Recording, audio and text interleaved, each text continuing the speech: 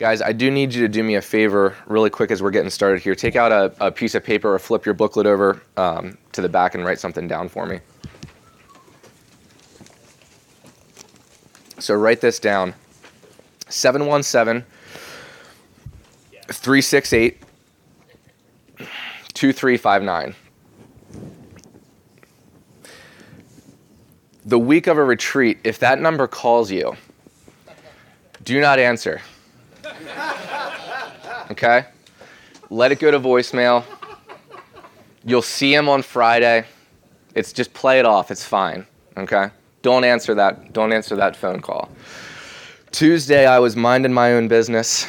I had been on vacation the week before, and I see Chris call me, and I thought, oh, he's probably just checking in, seeing how was my vacation? Did I enjoy the sunshine? Welcome back to the cold weather. Hey, Chris, how's it going?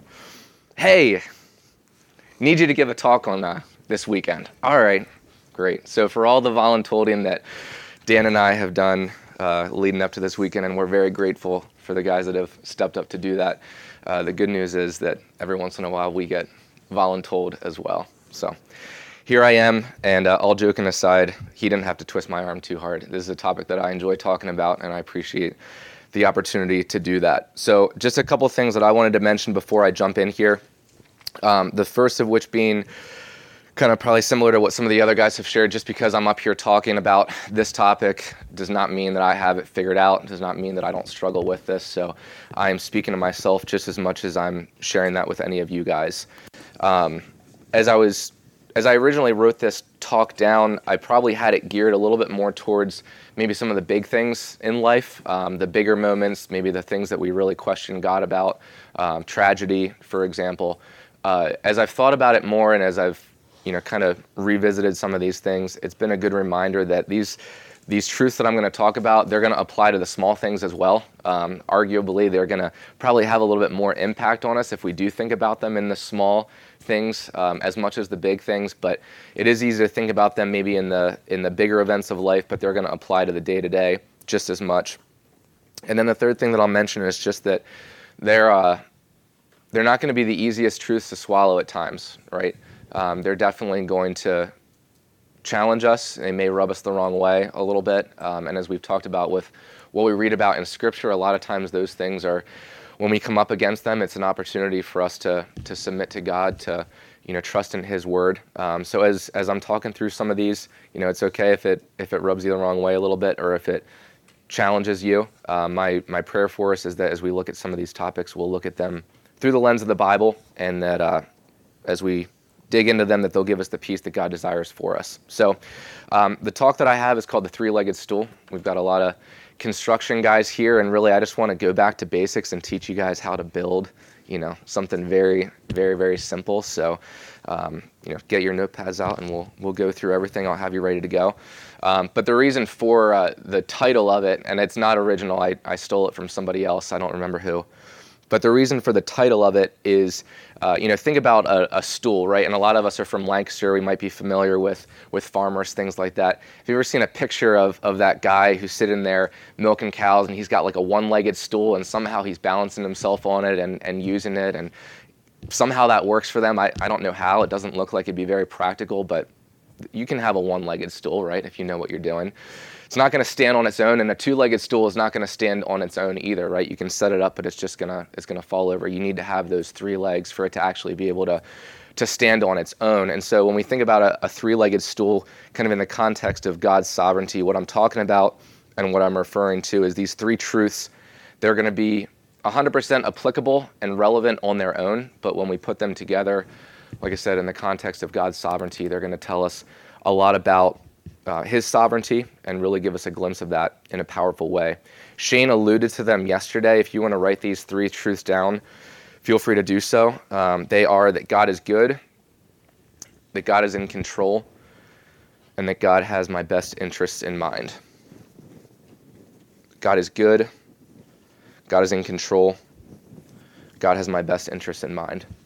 So what I'd like to do, guys, is discuss each one of these kind of in and of themselves, and then discuss a little bit about how we react to that and how we can apply those truths to our lives. So let me pray for us, and then we'll jump in here. Father, I am thankful for this weekend. I'm thankful for this group of guys that have made it to Sunday morning, Lord. Thank you just for the fellowship that we've had, for the teaching that we've had, for the encouragement that this has been to me, Lord. I'm humbled by the guys that are here, and I'm appreciative of the opportunity to talk for a little bit this morning, Lord. So I pray that it would be your words and not mine. I pray that you would speak through me, and we just give this time to you, Lord. In your Son's name, amen. So we're going to jump into the first truth. God is good. And as I jump through this particular truth, there are tons of verses in Scripture that are going to talk about God's goodness. Honestly, we could probably spend our entire time and more than that just going through some of these verses and really digging into them. They are filled, the Bible is filled with verses that reference God's goodness. We're going to look at just a few of them here, and I'm going to go kind of quickly between these references. Don't feel like you need to turn to them, but if you want to jot them down and come back to them later, feel free to do so.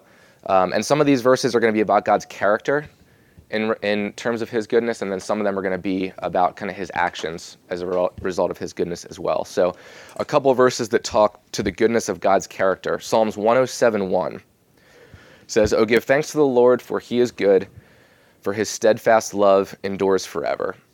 And we'll see that if you look through the Psalms, you're going to see that term steadfast love pop up a lot. Goodness is another way of saying that.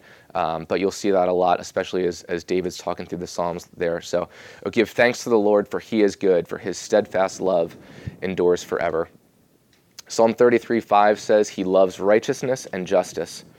The earth is full of the steadfast love of the Lord." Psalm 145:7-9 says, "They shall pour forth the fame of your abundant goodness and shall sing aloud of your righteousness. The Lord is gracious and merciful, slow to anger and abounding in love. The Lord is good to all, and his mercy is over all that he has made." So there we see even just more of God's character. It talks about abundant goodness. It talks about the Lord being good to all. And like I said, we could spend a lot of time just reading through verses that talk about God's goodness. There's no shortage of them. Those are a few that just talk about the character of God's goodness. And then if we look at a few more that kind of get into the action of his goodness as well. Genesis 1:31 is one of those. So this would be the last verse of the first chapter of the Bible. It's the end of the creation account. Genesis 1:31 says, "And God saw everything that he had made, and behold, it was very good."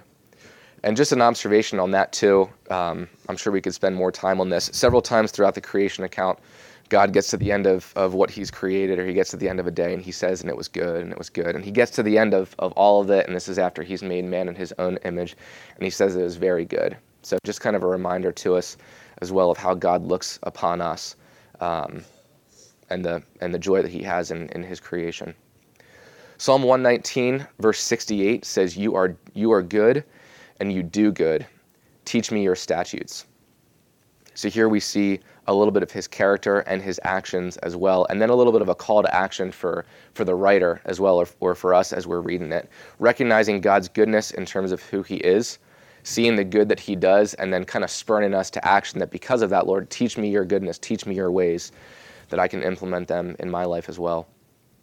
And then James 1:17 is a verse from the New Testament. "Every good gift and every perfect gift is from above, coming down from the Father of lights, with whom there is no variation or shadow due to change." And an encouragement there, it was referenced earlier this weekend, just that we serve a God that doesn't change. Jesus Christ is the same yesterday, today, and forever. Those good gifts and those perfect gifts, they come from above, and they come from a God who loves us and who does not change. And I hope we can take a lot of hope and peace in that. So I want to look at a few more verses that talk about God's goodness, but a small difference between some of these and some of the ones that we just read would be an application that sometimes in regards to God's goodness, he's going to ask us to have faith and maybe believe before we actually get to see what his goodness looks like, right? We kind of need to commit to that before we see it. So flip over to Lamentations 3. In the Old Testament, Lamentations 3, we're going to look at verses 21-25.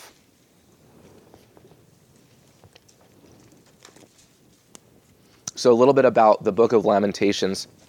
Most likely the author of Lamentations was the prophet Jeremiah.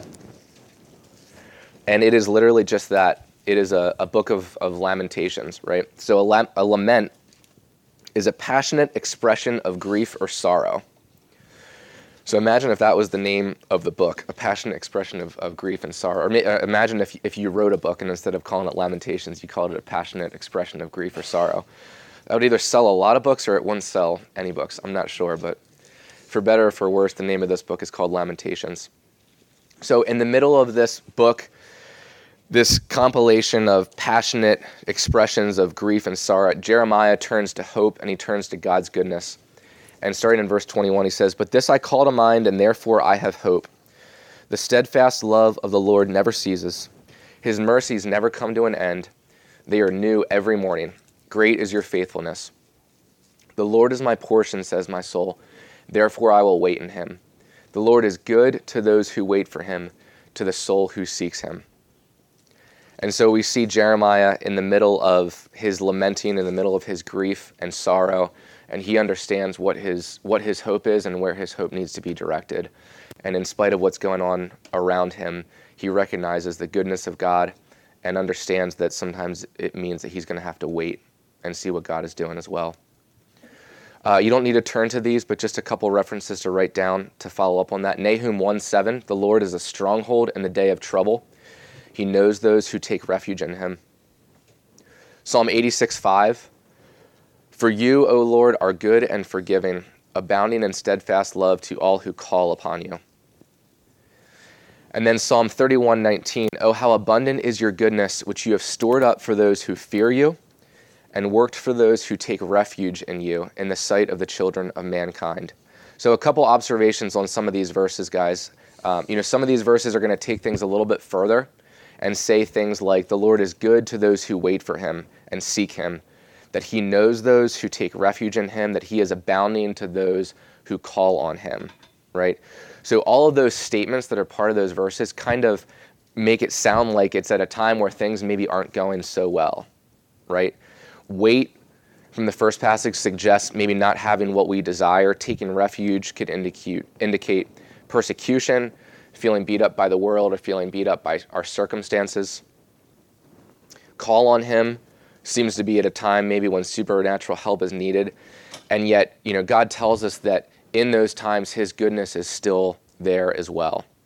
But we know that sometimes that goodness may be veiled. It may require us to have faith, to step out in faith, to seek him, to call on him, to wait on him as he reveals that goodness to us, and really to believe that his goodness is there, even in spite of the evidence or even in spite of what we're seeing in our circumstances around us. And it's a truth too, guys, that sometimes what we perceive to be a bad thing actually ends up being the best thing for us. We don't realize it at the time, right?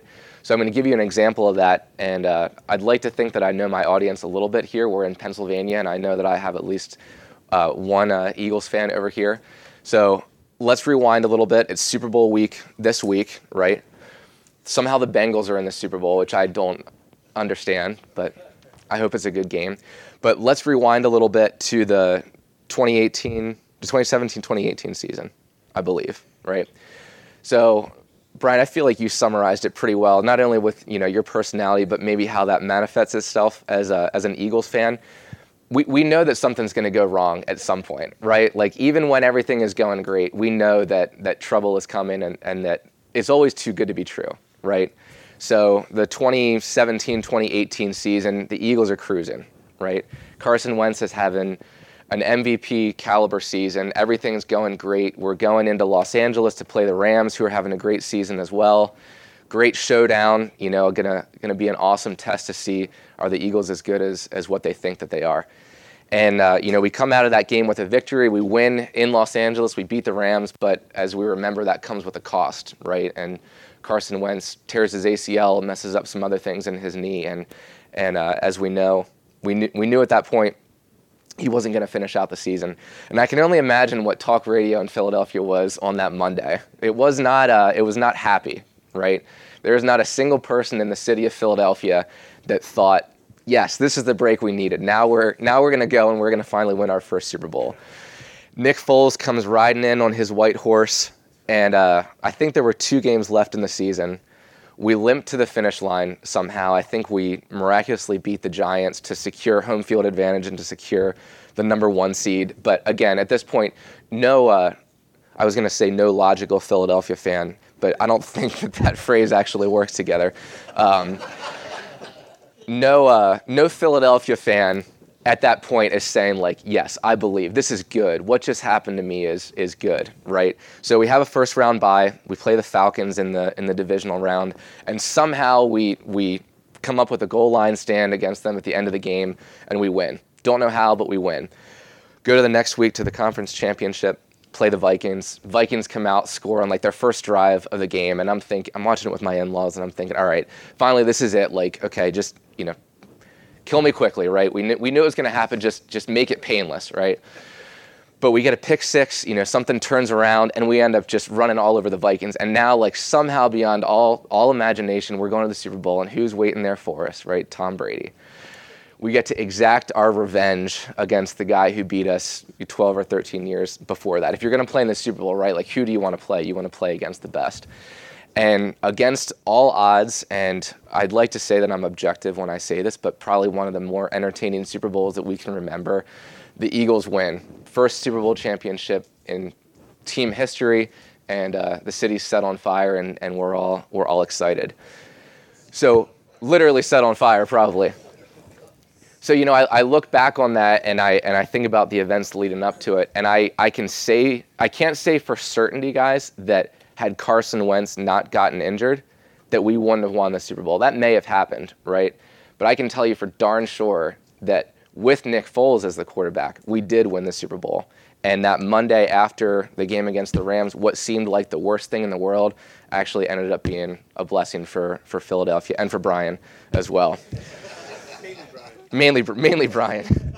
Mainly Brian. So that's a little bit of a light example, guys, right? But it's a reminder that, especially as we look back and especially as we reflect on things in our lives, sometimes the thing that seems like the worst possible thing to us can really shape things, and we can see God's goodness through that. So question for us is, what does experiencing God's goodness do to us? Like, how does that move us to action as well? And it's an important thing for us to remember that God's goodness is going to be at work in our lives, whether or not we realize it, right? It's going to be there. I mentioned before that, sometimes it's veiled.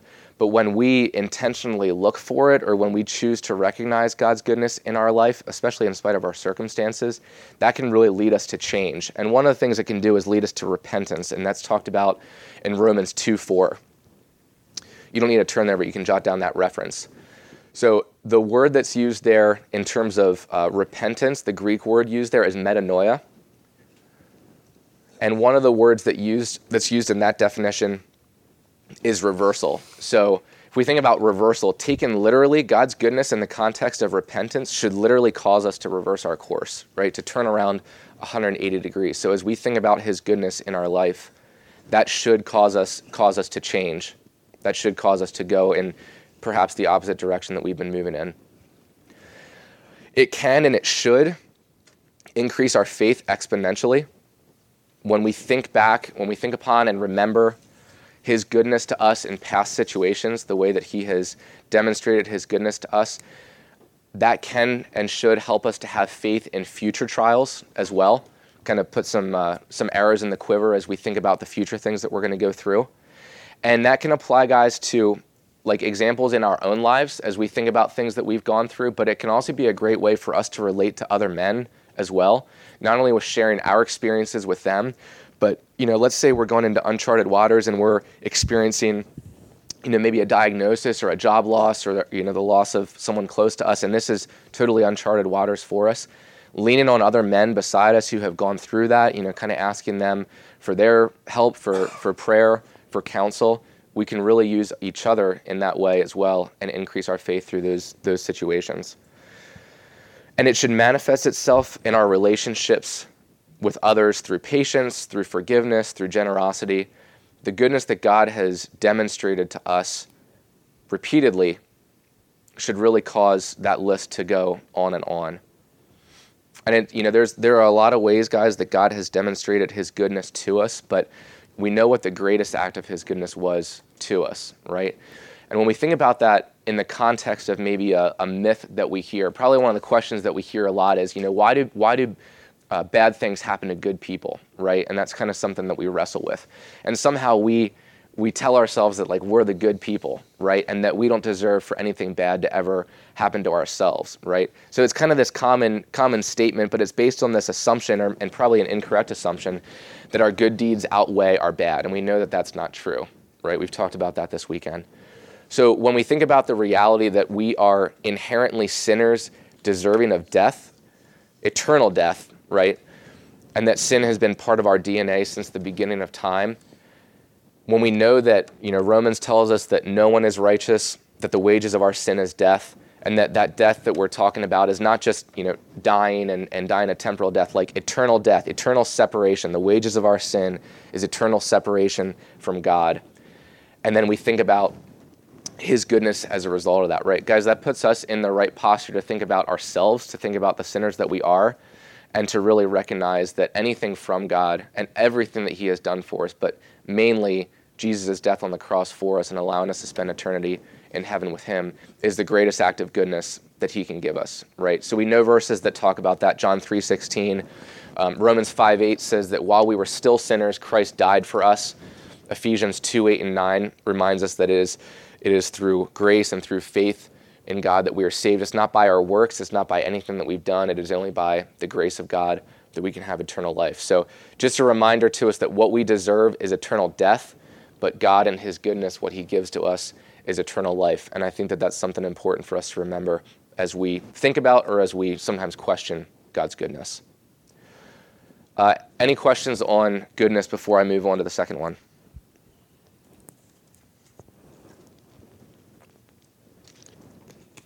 So the second truth that we'll talk about is that God is in control. So a question for us to consider is that, are we in control or is God in control? And I obviously asked that a little bit sarcastically because we know the answer to that, right? So we know the answer to it, but do our actions support our beliefs, right? And I'm just as guilty of this as anyone. I like to control things as well. So here's a list of some things that we try to control, and then maybe what the Bible tells us in terms of how that works as well. Think about our marriages, right? Ephesians 5:25-27 says, "Husbands, love your wives as Christ loved the church and gave himself up for her, that he might sanctify her, having cleansed her by the washing of water with the word, so that he might present the church to himself in splendor, without spot or wrinkle or any such thing, that she might be holy and without blemish." And so, guys, it's easy for me to, want to control my wife, to want to have Heather, serve my every need or be at my beck and call, or, just be there for me at all times, right? I want to control that marriage, right? But God tells us to take on a different posture as well. He tells us to love our wives sacrificially, to love them as Christ loved the church, and be willing to basically give up our own wants and desires and needs in exchange for hers, and to look at her from a servant mentality. Another thing is finances or career success, right? We have a lot of ambitious people in this room, and as we've talked about in some of the workshops, there's nothing wrong with motivation, but I tend to want to hold on to the career success or the finances or that next deal or how many transactions I do with pretty tight fists and say, God, I'm in control of that, right? I work in a commission-based world, so it's easy for me to say that the more calls I make, the more people I talk to. The more people I talk to, the more listings I get. The more listings I get, the more houses I sell. The more houses I sell, the more money I make. The more money I make, the happier I am, right? It's an easy progression to make from a worldly perspective, but we know that God's in control of our career success, of our finances, and that we need to turn that over to him. 1 Corinthians 4:7 reminds us, "For who sees anything different in you? What do you have that you did not receive? If then you received it, why do you boast as if you did not receive it?" We've talked about why go to work a couple times this weekend. I would encourage you guys, pick up a copy of that book in the back.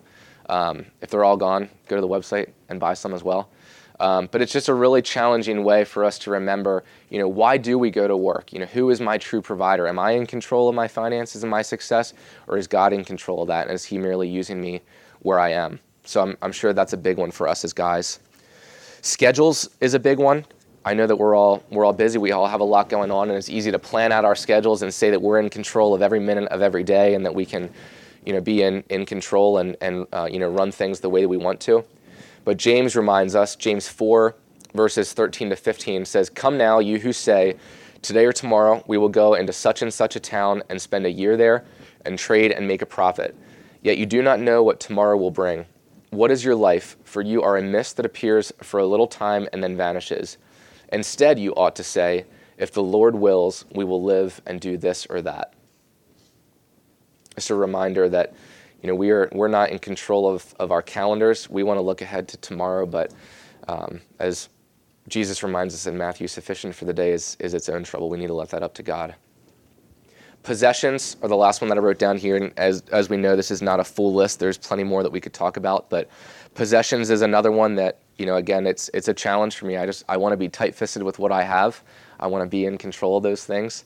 And Jesus tells us differently. In Matthew 6, 19 to 21, he says, "Do not lay up for yourselves treasures on earth, where moth and rust destroy, where thieves break in and steal, but lay up for yourselves treasures in heaven, where neither moth nor rust destroys, and where thieves do not break in and steal. For where your treasure is, there your heart will be also." So just a couple things, guys, that we certainly want to control, and we maybe trick ourselves into thinking that we can actually control, and in reality we know that's not the case, and Scripture tells us differently. So a few other verses here to look through that talk about God's control. This one has been brought up a couple of times throughout the weekend. Isaiah 45, 6-7 says that people may know from the rising of the sun and from the west that there is none beside me. I am the Lord, and there is no other. I form light, and I create darkness. I make well-being, and I create calamity. I am the Lord who does all these things. So really from the beginning to the end, from the east to the west, we know that God is in control, and that everything that we see is a result of his hand, right? Matthew 10, 29-31, "Are not 2 sparrows sold for a penny? And not one of them will fall to the ground apart from your Father. But even the hairs of your head are all numbered. Fear not, therefore, you are of more value than many sparrows." This is probably one of those verses that we have all read 100 times, but when we really stop and read that, right, we think about the things that we worry about, we think about the things that we want to control, and Jesus is telling us here that something as meaningless as a sparrow, right, when they fall to the ground, God does not know about that, and God is not a part of that, right? He is involved in that, and if he's involved in that, he is involved in our lives as well. We are more value than many sparrows, right? And so just a reminder for us to have that peace because of God's control. The next one I want to look at is Psalm 139. And as I was looking at this chapter to decide what verses I wanted to use, and this has always been a special chapter to me. I think back in kindergarten it was one of the first verses that we were supposed to memorize. But I started looking at Psalm 139 and realized I couldn't really pick out one or two verses. So bear with me. I'm going to read the whole chapter. But I always take great encouragement in this chapter. If you guys want to flip there and follow along, feel free to do so. Psalm 139.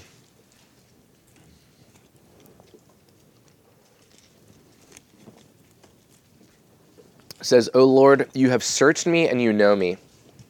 You know when I sit down and when I rise up. You discern my thoughts from afar. You search out my path and my lying down, and are acquainted with all my ways. Even before a word is on my tongue, behold, O Lord, you know it altogether. You hem me in behind and before, and lay your hand upon me. Such knowledge is too wonderful for me. It is high, I cannot attain it. Where shall I go from your spirit, or where shall I flee from your presence? If I ascend to heaven, you are there. If I make my bed in Sheol, you are there. If I take the wings of the morning and dwell in the uttermost parts of the sea, even there your hand shall lead me, and your right hand shall hold me. If I say, surely the darkness shall cover me, and the light about me be night. Even the darkness is not dark to you. The night is bright as the day, for darkness is as light with you. For you formed my inward parts. You knitted me together in my mother's womb. I praise you, for I am fearfully and wonderfully made. Wonderful are your works. My soul knows it very well. My frame was not hidden from you when I was being made in secret, intricately woven in the depths of the earth. Your eyes saw my unformed substance. In your book were written, every one of them, the days that were formed me, when as yet there was none of them. I remember being in kindergarten and coming home and having to memorize that whole chapter. Kidding, not the whole chapter. It was a very intense school that we went to. I think it was the last couple there, and I remember saying to my mom, so is it like God has this big calendar of our lives written out, and he knows, each day and what's going to happen? And I don't know why that sticks with me, but those verses always give me tremendous peace, knowing that I can't get away from God, that he is always going to be there with me, and that he knew me long before I was, being knit together, right? And he loves us. Hebrews 11:3 says, "By faith we understand that the universe was created by the word of God, so that what is seen was not made out of things that are visible." So if God created something, certainly he's in control of it. And we see here that as we're kind of attempting to understand his control and his creation, that faith is going to play a role in that as well. By faith we understand that the universe was created by the word of God. And then Acts 17:24-27. This says, "The God who made the world and everything in it, being Lord of heaven and earth, does not live in temples made by man, nor is he served by human hands as though he needed anything, since he himself gives to all mankind life and breath and everything. And he made from one man every nation of mankind to live on all the face of the earth, having determined allotted periods and the boundaries of their dwelling place, so that they should seek God and perhaps feel their way toward him and find him." So again, just a reminder of God's control from the beginning, not only in creation, but as creation plays out as well. So those are a lot of verses on God's control, and certainly we could talk about a lot more. But as we read some of those verses, the question is, how do we respond to that, right? We read those and we're probably going to respond in different ways. And I would say that we can avoid it, we can reject it, we can say that it doesn't apply to us, but that doesn't make God's control in our lives any less valid, right? It's a little bit kind of like the truth that Matt talked about last night, that there are certain truths that are written into the universe, right? I can say that gravity is not going to apply to me, right? I can say, I don't really believe in that. I'm going to choose to reject that. But guys, if I take an airplane up and I go skydiving without a parachute, it's not going to end well, right? That's a truth that's written into the universe, and I can't do anything about that. Right? So instead of rejecting that, I would encourage you guys not to reject gravity. I do think that will end up badly for us. But instead of rejecting the truth of God's control, I would suggest to you and I would encourage you to embrace it and to experience God's peace.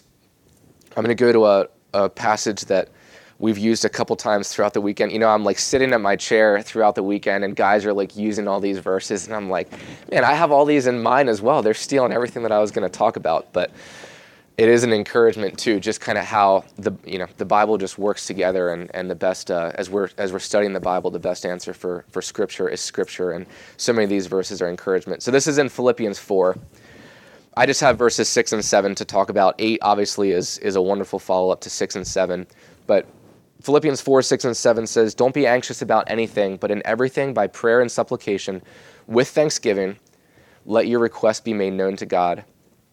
And the peace of God, which surpasses all understanding, will guard your hearts and your minds in Christ Jesus."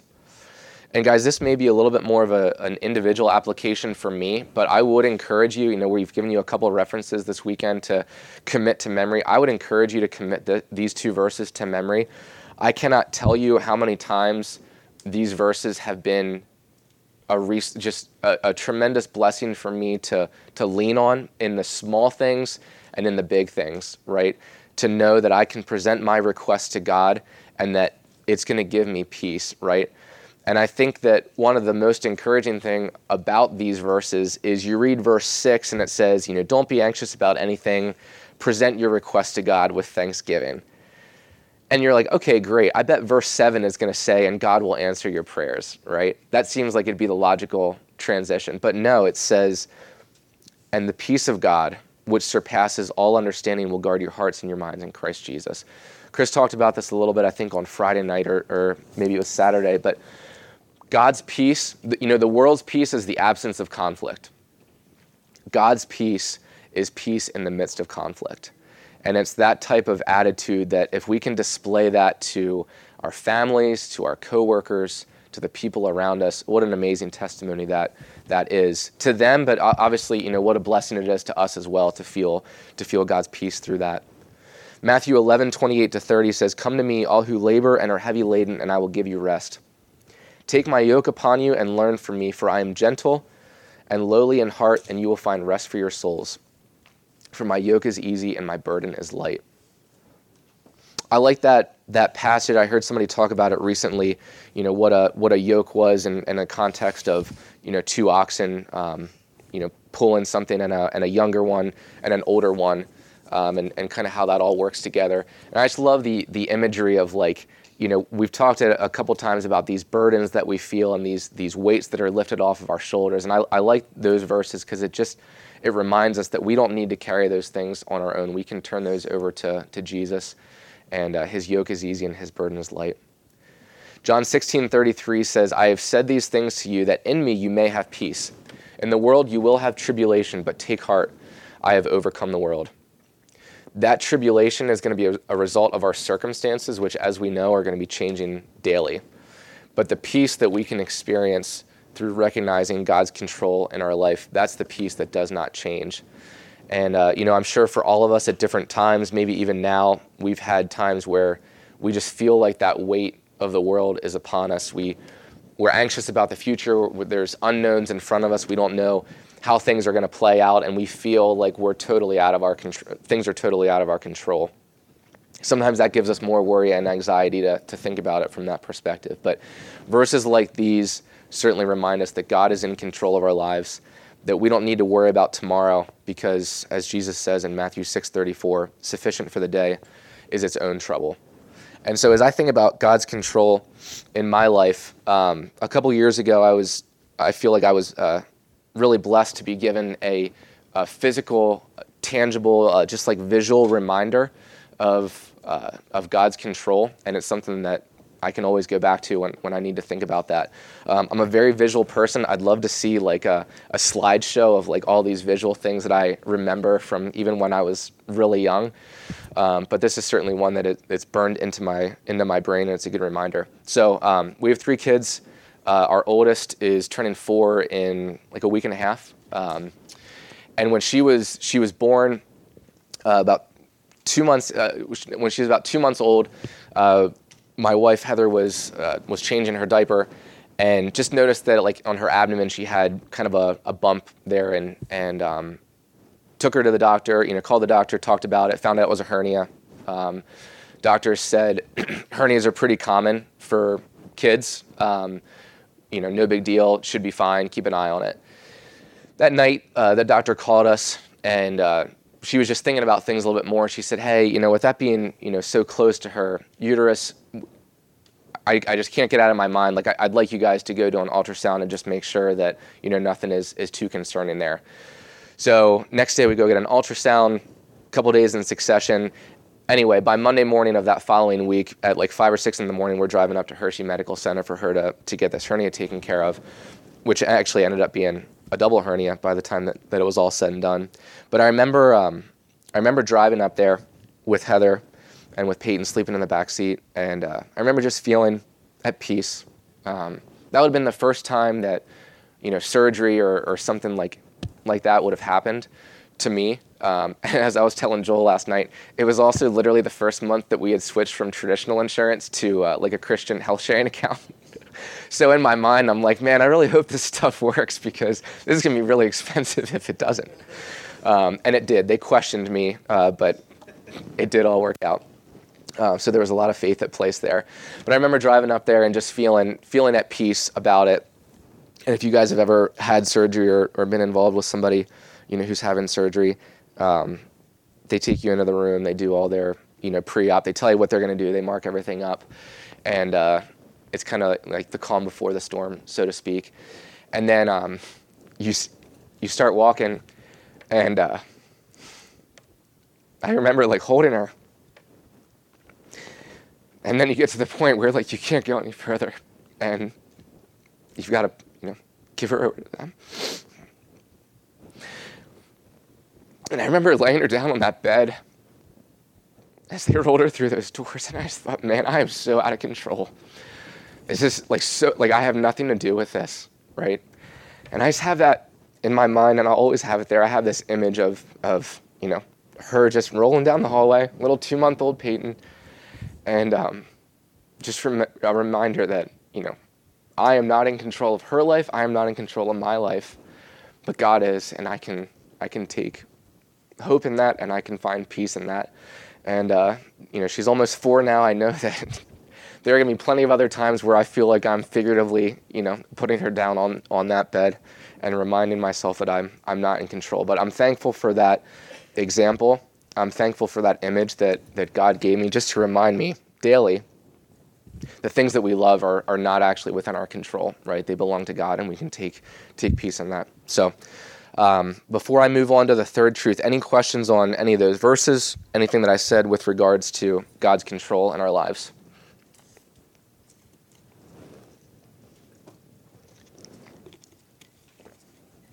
Alrighty. So the third one is that God has my best interest in mind. And guys, if we understand this final truth, I think that it can really bring together like everything that we're talking about, right? We can see beyond our circumstances. We can trust in God's goodness. We can see his control in our lives. So turn with me to Genesis 37. We're going to take a look at the life of Joseph. Genesis 37.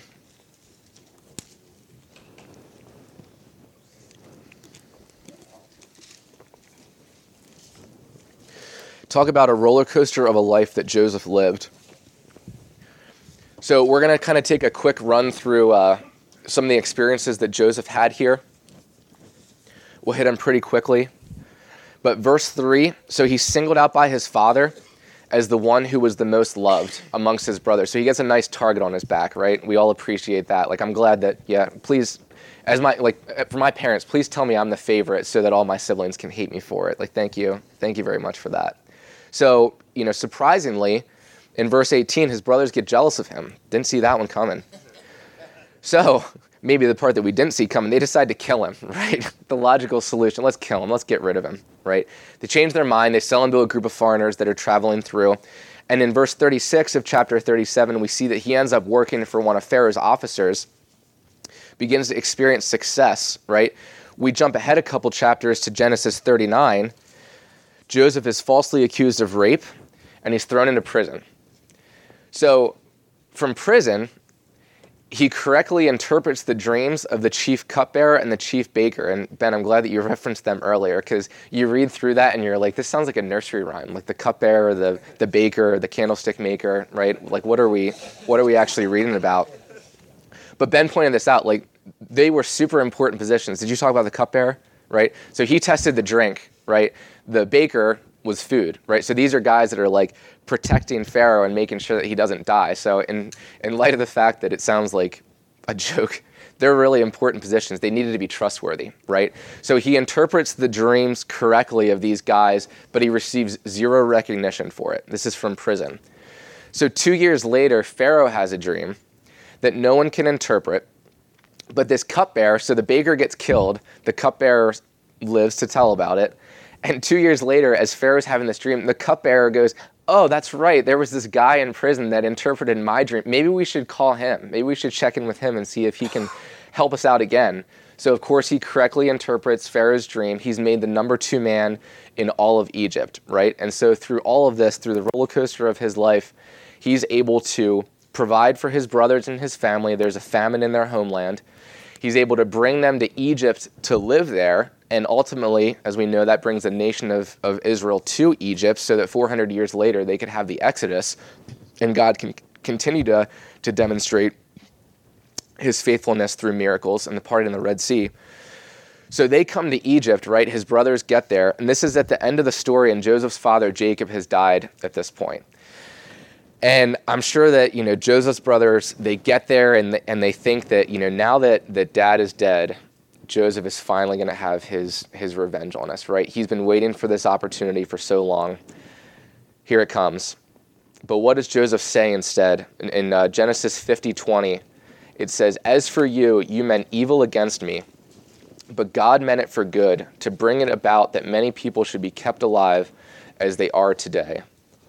And so as we look at the story of Joseph, where it would appear that a lot of times God did not have his best interests in mind, and certainly he went through his share of trial and tribulation, he was a man that understood that even in spite of his trials, God was at work. And we see that with how he responds in Genesis 50:20. As for you, you meant evil against me, but God meant it for good, right? So there's a quote that I love that I think really gives a lot of context to circumstances and how we look at them. And it's from Charles Swindoll. It says that I'm convinced that life is 10% circumstances and 90% how I react to them. And I think that words like that can really change our perspective in a lot of different ways. When we decide or when we determine what kind of attitude we're going to have in the midst of our circumstances, we're going to really start to shift our mindset and shift our attitude from the temporal to the eternal. A reminder for us is that if we look at God through the lens of our circumstances, it's going to be temporal, it's going to be short-sighted, it's not going to work out. But if we look at our circumstances through God's lens, if we ask him to show us how he's working, even when we don't understand it, and I would argue especially when we don't understand it, that's going to come from having an eternal mindset. So that's going to move us from focusing on the result and towards focusing on Christ instead. As we focus on the result, or as we focus on the temporal, we are going to be disappointed, right? If we put our hope in temporal things, we will be disappointed. It's just a matter of when that happens. But if we put our focus on Christ, if we focus on the eternal, we can see our circumstances completely different. And it's important for us to remember verses like Isaiah 55:8-9 that says, "For my thoughts are not your thoughts, neither are your ways my ways, declares the Lord. For as the heavens are higher than the earth, so are my ways higher than your ways, and my thoughts than your thoughts." And guys, we know that that is not a natural way for us to think, right? It's not how we're wired as men or as human beings. But when we ask God to remove our own original thoughts and replace it instead with a godly way of thinking, we're going to start to look at our circumstances completely different. Turn with me to Romans 12:1-2. Romans 12:1-2. That eternal mindset that we're talking about is going to require transformation, and these verses are going to talk about that.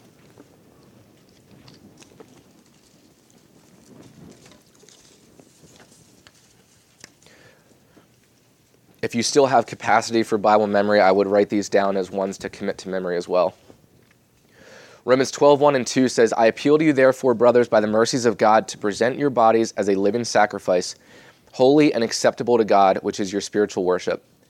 Do not be conformed to this world, but be transformed by the renewal of your mind, that by testing you may discern what is the will of God, what is good and acceptable and perfect." So that conformed to this world is what's going to happen if we're not intentional. If we just kind of roll along and coast, we're going to be conformed to the world. That transformation that happens by the renewing of our mind, that's going to be God removing our thoughts and replacing them with his thoughts. And that's going to really help us as we think about that eternal mindset. First Thessalonians 5:16-18. "Rejoice always, pray without ceasing, give thanks in all circumstances, for this is the will of God in Christ Jesus for you." So talking about part of God's universal purpose, the will of God for Christ Jesus and you. So as we think about God's universal purpose for the believer, what he asks us to participate in, and as we act on that, as we're faithful to his purposes and his plans for our lives, as we give thanks in all circumstances, as we rejoice and as we pray without ceasing, as we do those things that are countercultural and maybe don't make sense to us, I really believe, guys, and I would encourage you to act in faith, that we're going to gain a more clear vision of God's unique will or unique purpose for our lives. So as we commit to those things, he's going to continue to reveal himself to us, even as we commit to them before we even realize it.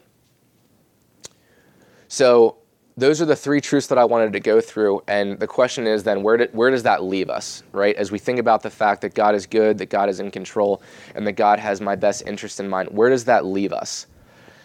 And I would suggest to you guys, and I know what I said at the beginning about, this applies to the small and to the big. I'm going to think about it from the perspective of the big, call it the tragic, right? The things that happen that we really don't understand.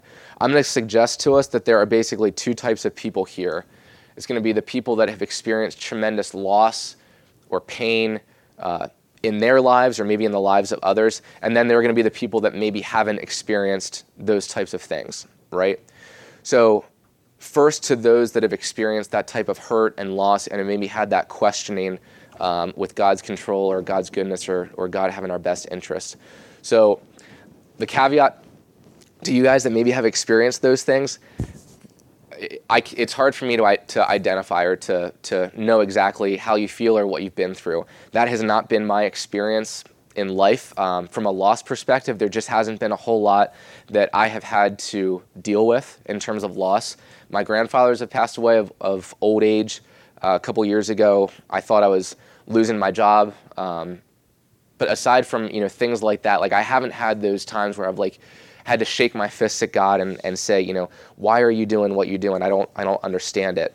And I'll fully admit that maybe that doesn't give me the license to talk about some of these things or to speak to the guys that have had those types of experiences. But the Bible certainly has a lot to say about that. And so we're going to look at some of those verses too. James 1:2-4 says, "Count it all joy, my brothers, when you meet trials of various kinds, for you know that the testing of your faith produces steadfastness. And let steadfastness have its full effect, that you may be perfect and complete, lacking in nothing." So my version says steadfastness there. Others are going to say patience. But that word in the Greek is defined as, cheerful or hopeful endurance or constancy. I think Winston mentioned that a little bit yesterday. That word is used in 2 Peter chapter 1 as well. But I love that definition, hopeful endurance, right? Endurance means that we're having to push through, right? It's not easy, but we have a hope that's part of that as well. And we have that cheerful and that hopeful endurance that we can have, and it's through, obviously through Jesus and through what he's done for us. That hope is going to play a pivotal role in enduring those trials. And truthfully, those trials are really going to indicate and expose to us where have we placed our hope. What are we hoping in, right? That's going to reveal that. If it's in the temporal, we're going to waver because those things are going to disappoint us. They're going to pass away. It's only through placing our hope in Christ that we're not going to be disappointed, right? That's going to begin to increase godly qualities in us that are going to enhance our faith for the next time that those trials are going to come up as well, right? And it's going to serve as a testimony to people around us, both believers, brothers like the guys here this weekend, but also to unbelievers as well. And with that eternal mindset, those are the things that really we should be concerned about, right? Not temporal comfort or pain aversion. I don't like pain. I like to stay away from it. I'm not saying that we should seek it out. But James also says here that, when that pain or those trials come along, consider it joy. Consider it joy, because God can use that. In that same chapter, in James chapter 1, later in verse 12, it says, "Blessed is the man who remains steadfast under trial, for when he has stood the test, he will receive the crown of life, which God had promised to those who love him." And I hope, guys, that that's our goal when trials come our way. Turn with me to another passage that talks about this, Romans 5. Romans 5, we're going to look at verses 3-5.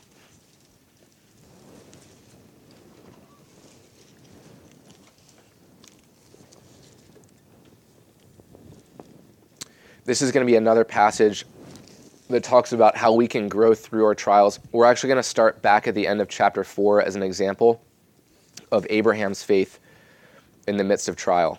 So picking up in verse 18 of chapter 4, it says, "In hope he believed against hope, that he should become the father of many nations. As he had been told, so shall your offspring be. He did not weaken in faith when he considered his own body, which was as good as dead since he was about 100 years old, or when he considered the barrenness of Sarah's womb. No distrust made him waver concerning the promise of God, but he grew strong in his faith as he gave glory to God, fully convinced that God was able to do what was promised." And so, guys, we see here that the evidence was stacked against Abraham and Sarah, right? He's almost 100 years old. She's barren, right? That doesn't sound like a good recipe for success, right? And yet, in spite of that, nothing makes him waver. Although I'm sure that, if he would have told anybody that Sarah was having a baby, they would have looked at him like he was crazy. But he grew strong in his faith, and I love as it says there, he grew strong in his faith as he gave glory to God. So it's this idea that his faith was active in the midst of uncertainty, right? As he gave glory to God, he grew strong in his faith. And, faith through trials, guys, is like compound interest, right? It just grows on itself. It grows on itself, right? So jumping ahead a couple verses to the ones I had you guys turn to, Romans 5, 3-5. It starts by saying more than that, and more than that is going to refer to the peace that we have with God through Jesus, which seems like a pretty awesome thing to have. Like, I don't know what more than that is going to be, but he's going to tell us here.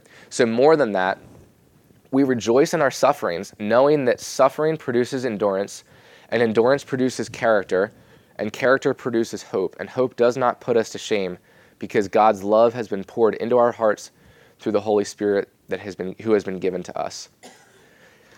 And guys, this isn't going to be necessarily an overnight occurrence for us. It is going to take time, right, for that to grow. It's going to take time for us to put our faith into action and for that to build upon itself. Right? But again, it is going to lead us to hope. And if we're going to endure the trials in our lives, the things that God's going to put in our lives that we're going to have to endure, we're going to have to drive our stake into the ground of God's faithfulness to us. We have to make that decision before those things even happen to us, right? Just as Abraham's faith didn't waver in the midst of questioning, it didn't waver in the midst of trial, we need to establish our faith in him so that when those trials come, and we know that they will, right? Jesus has promised us that our faith can remain strong as well. It's not. No, it's not. It is. Absolutely. Absolutely. To think about doing that, to think about these things before that happens can really set the course for us. Thinking about them during that, obviously, as well, surrounding ourselves with brothers who can help that. Yep, it's not easy. Hebrews 12, 5-11 says, "And have you forgotten the exhortation that addresses you as sons? My son, do not regard lightly the discipline of the Lord, nor be weary when reproved by him. For the Lord disciplines the one he loves and chastises every son whom he receives. It is for discipline that you have to endure. God is treating you as sons. For what son is there whom his father does not discipline? If you are left without discipline, in which all have participated, then you are illegitimate children and not sons. Besides this, we have had earthly fathers who disciplined us, and we respected them. Shall we not much more be subject to the Father of spirits and live? For they disciplined us for a short time as it seemed best to them, but he disciplines us for our good, that we may share in his holiness. For the moment, all discipline seems painful rather than pleasurable, but later it yields the peaceful fruit of righteousness to those who have been trained by it." So guys, just as we have experienced discipline from our earthly fathers, and I'm sure that we all have, and maybe as fathers we've dished out some of that discipline ourselves, so too we have to experience that discipline from our Heavenly Father, right? But we're given encouragement as a result of that. We're told that it's because he loves us. Right? Verse 8 tells us that if we're left without discipline, we're not sons. And as our earthly fathers disciplined us because they thought it was best, God does it for our good, right? For our eternal good, that we may share in his holiness. And so it's sometimes difficult to remember that in the moment, but I would encourage us to consider those things as we're going through the trials of life, to remind ourselves that as we're enduring that discipline, it's because he has our best interests in mind. Turn with me, guys, to Romans 9, verses 20 through 23.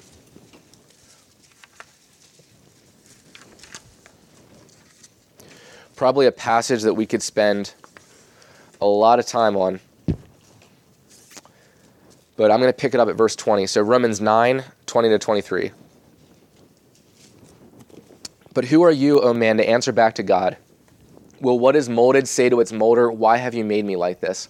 Has the potter no right over the clay to make out of the same lump one vessel for honorable use and another for dishonorable use? What if God, desiring to show his wrath and to make known his power, has endured with much patience vessels of wrath prepared for destruction, in order to make known the riches of his glory, for vessels of mercy, which he has prepared beforehand for glory? So guys, I'm sure that we're probably all familiar with, stories of parents losing a child or someone losing a spouse to disease or tragedy. Maybe that's been us, right? Maybe we've experienced that ourselves. And when that happens, it is really easy to shake our fists at God and ask him why a good God would cause that type of pain in someone's life. But I'll tell you, and I'm sure that the people who have experienced that would tell you as well, those have probably been the times where they've experienced God's goodness more than any other time. And I'm always encouraged to read people's testimonies to see how they've responded to things like that. And I really believe, guys, and I think the Bible reminds us that if we choose to believe in God's goodness, we're going to see examples of that as well.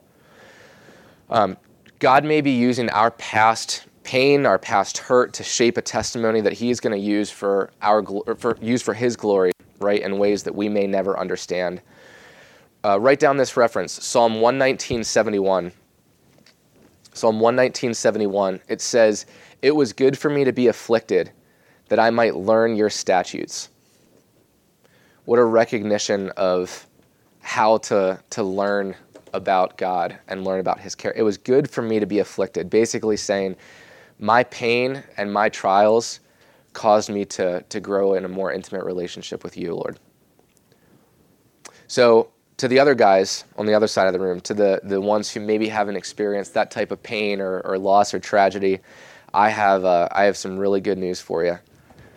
It's coming. It's coming at some point, right? John 16:33, we read that earlier, but that tells us as much. So Mike, kind of what you were referring to, my challenge to each one of us, maybe especially to guys that haven't experienced that type of loss in our lives, and even to the guys that have, my challenge to us is to understand, to establish a biblical understanding that what we have is not ours, right? That it belongs to God, and that he can take it from us at any point. Going back to the example of Abraham, I think of Abraham being called to sacrifice his only son, right? So he's 100 years old, his wife is barren, the odds are stacked against him, and then they have a son, and it's this son that's promised to be, the start of generations to come. And then God asks him to sacrifice him, right? Like that doesn't seem right. Like, don't you think that he would have thought, come again? I don't think I'm following with what you're asking, right? But can you imagine God asking you to give up something like that? Can you imagine struggling with infertility for so long? Finally, you're given the son that you've wanted after so many years, and then you're asked to sacrifice him. And not just any son, but like I said, one that was the promise of a covenant of many generations. But what does Abraham do instead? He understands that the things that he holds most dearly to himself, they're still not his own. They're God's, and he was willing to give it up and suffer loss as a result of that. So I think of my life. I think of the things that I hold dear, the things that I love. I think about my wife, my kids, and you think about how you would react if they were given a sickness, or if they were taken away from me, right? And that thought terrifies me, if I'm being completely honest, right? My prayer is that even if something like that happened to me, that I would still declare God's goodness and I would still allow him to use it for his glory. And so just from like an imagery perspective, guys, I would encourage us to consider the idea of placing our families, our jobs, our health, our careers, our goals, putting those on the altar of God, praying those back to him on a regular basis, acknowledging and recognizing that they do not belong to us, but they belong to him, and he's working everything together for our good. But as we think about that, guys, I am not suggesting to us that we simply roll through life and roll through the trials and the tribulations with no emotion or with no, working through those things, right? Far from it. That process of trusting God isn't going to mean we're always going to feel good, right? There may be some guilt we feel with questioning God in the past, and we're told to work out our salvation with fear and trembling, right? There's a lot that we have to still figure out. There is a testimony on the MIM website, and I don't have the specific link, but if you're interested in getting it, just shoot me an email, let me know.